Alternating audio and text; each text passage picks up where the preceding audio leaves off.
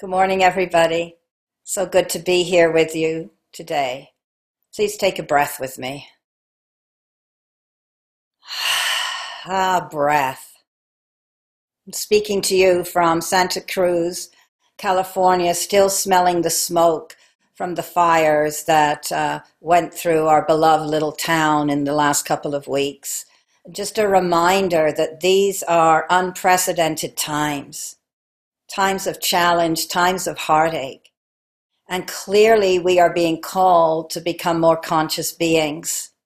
Clearly, the old way of doing things is no longer working. And we're being called to step out in faith.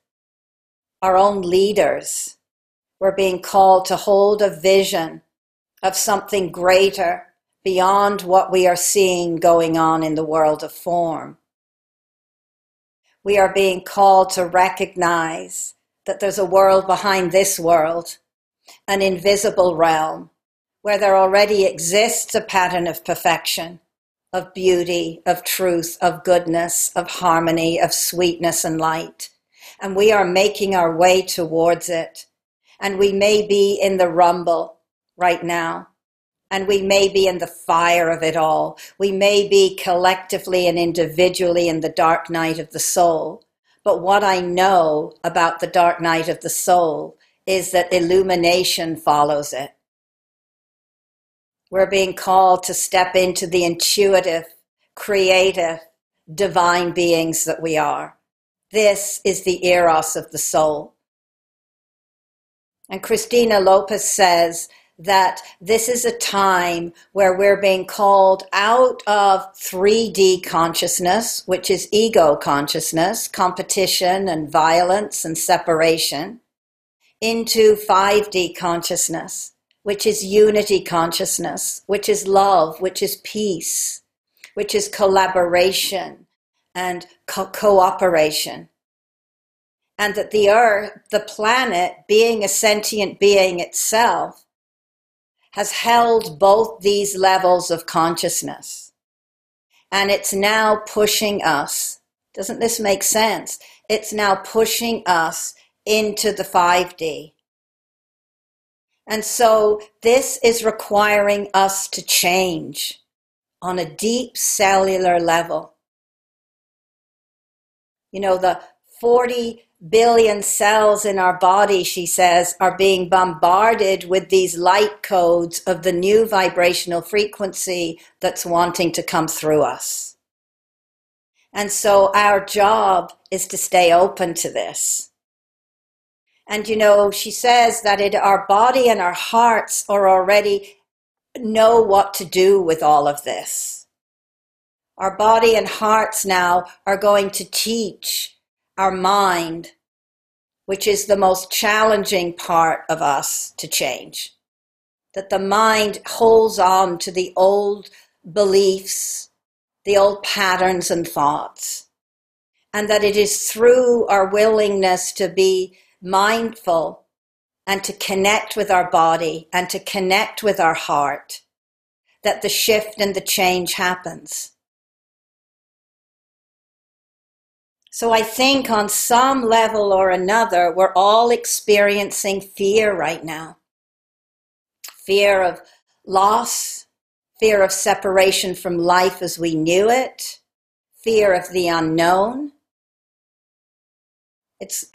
Our little inner children are all out because we feel like there's nothing to hold on to. And perhaps no one really leading and guiding us.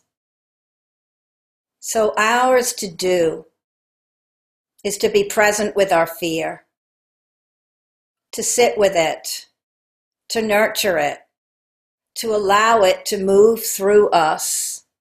You know, there's a wonderful story of a wise sage in the Himalayas, and people would trek for miles and miles to see him, across rocky terrain, in torrential downpours, and then finally they'd get to sit before him. And he would look in their eyes, and he would say to them, "What are you unwilling to feel? What are you unwilling to feel?"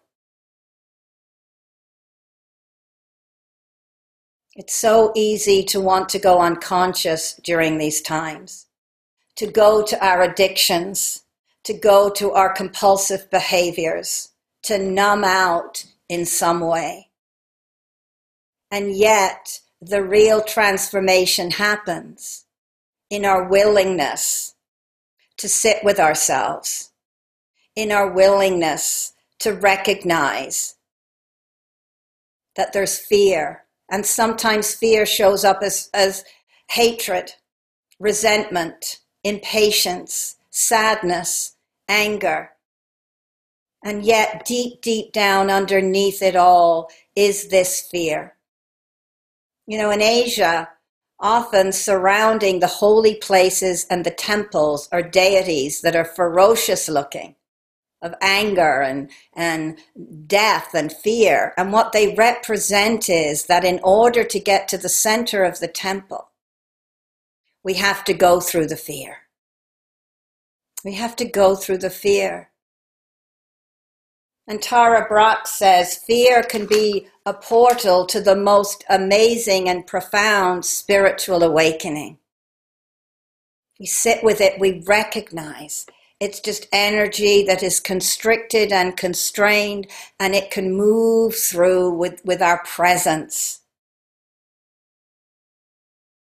And that we can free ourselves from being defined by our fear, by sitting with it, by welcoming it, by saying, all is welcome here. I see you. And so she talks about the warrior pose, WORR. What is our warrior pose? To notice our bodies. When we're scared, when we're angry, when we're sad, what is the pose our body takes on? Do the shoulders hunch? Does the neck get tight? Is there a nervousness in the belly? And to practice mindfulness and to sit with it and to let it rise up and to know that we're not alone in it. You know, the Buddha says our fear is great, but greater is our connectedness. Our connectedness. We're all going through this portal together. We're all waking up together. It's not my fear. It's the fear. It's the fear. And so we're kind, we're gentle, we're loving with ourselves during these times. We have to be. That's the calling. Because our body, our heart, our being is going through a rebirth. And it's taking all our energy to go through that rebirth. You know, I hear people say, and I say it to myself, you know, people say I have so much time and yet I'm not doing anything. I'm not getting the projects done around the house. I'm not cleaning the house. I'm not reading those books. I'm not. Because I'm tired is what they say. We're tired. Self-nurturing, self-love, so important right now. And also to know that within us is a power and a presence greater than all of it.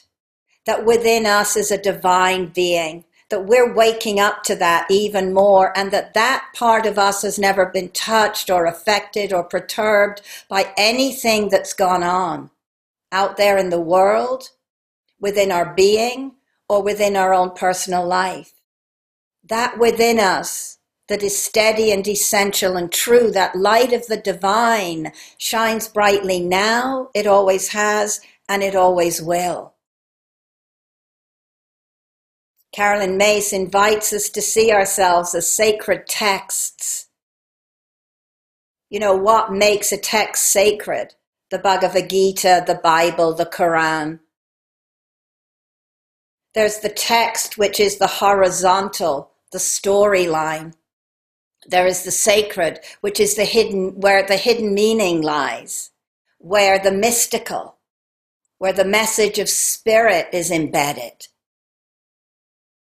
When we read through the eyes of the soul, we get that. And so the invitation is to see ourselves as these sacred texts, that yes, we walk this world, this earth, we live in this horizontal realm of the story of our life. And yet we're sacred at the same time. We live in the vertical. So for me, the horizontal story of my life, the text, I'm Angela, born in England, raised in Ireland, moved to California, went to ministerial school, moved to Santa Cruz, I'm not saying this in the right order, but got married, made friends. That's the text of my life. The sacred is who I am because of those experiences. The sacred is the awakening that's happened within me due to that. The sacred is the transformation and the mystical that's happened. We're divine beings. And that sacred within us is what's going to carry us forward with faith into the new vision for this world that works for everyone. We have what we need within us. We have the intuitive wisdom. We have the love. We have the harmony. We have the grace. We have the power to walk through. And so this is a time of deep breath. Take another breath with me. It's a time of getting into the body, communing in nature, dancing, singing, body-centered therapy, all of those things. It's a time of being present with all parts and aspects of us, welcoming all parts home. It's a time of recognizing that when we see hatred and we see separation out there, that underneath, just like me, that person is scared, is going through fear. So how good it is to know that there's a power and a presence around us, within us, greater than all of it. How good it is to know that this time on this planet is an opportunity for us to awaken to our own magnificence, our own joy, and our own power in an even greater and fuller way.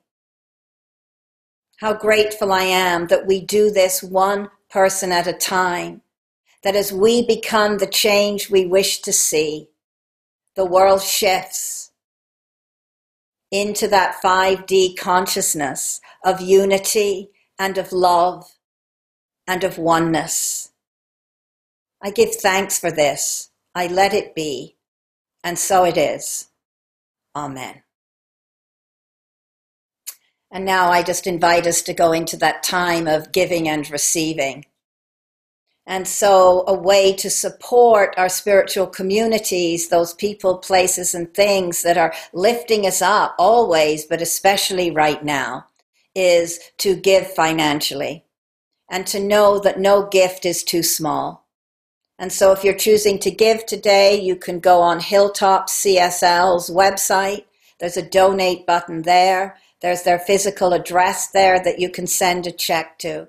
We're grateful for your donations. We're grateful for your presence. We're grateful for the energy that you're bringing to this world. Thank you so much.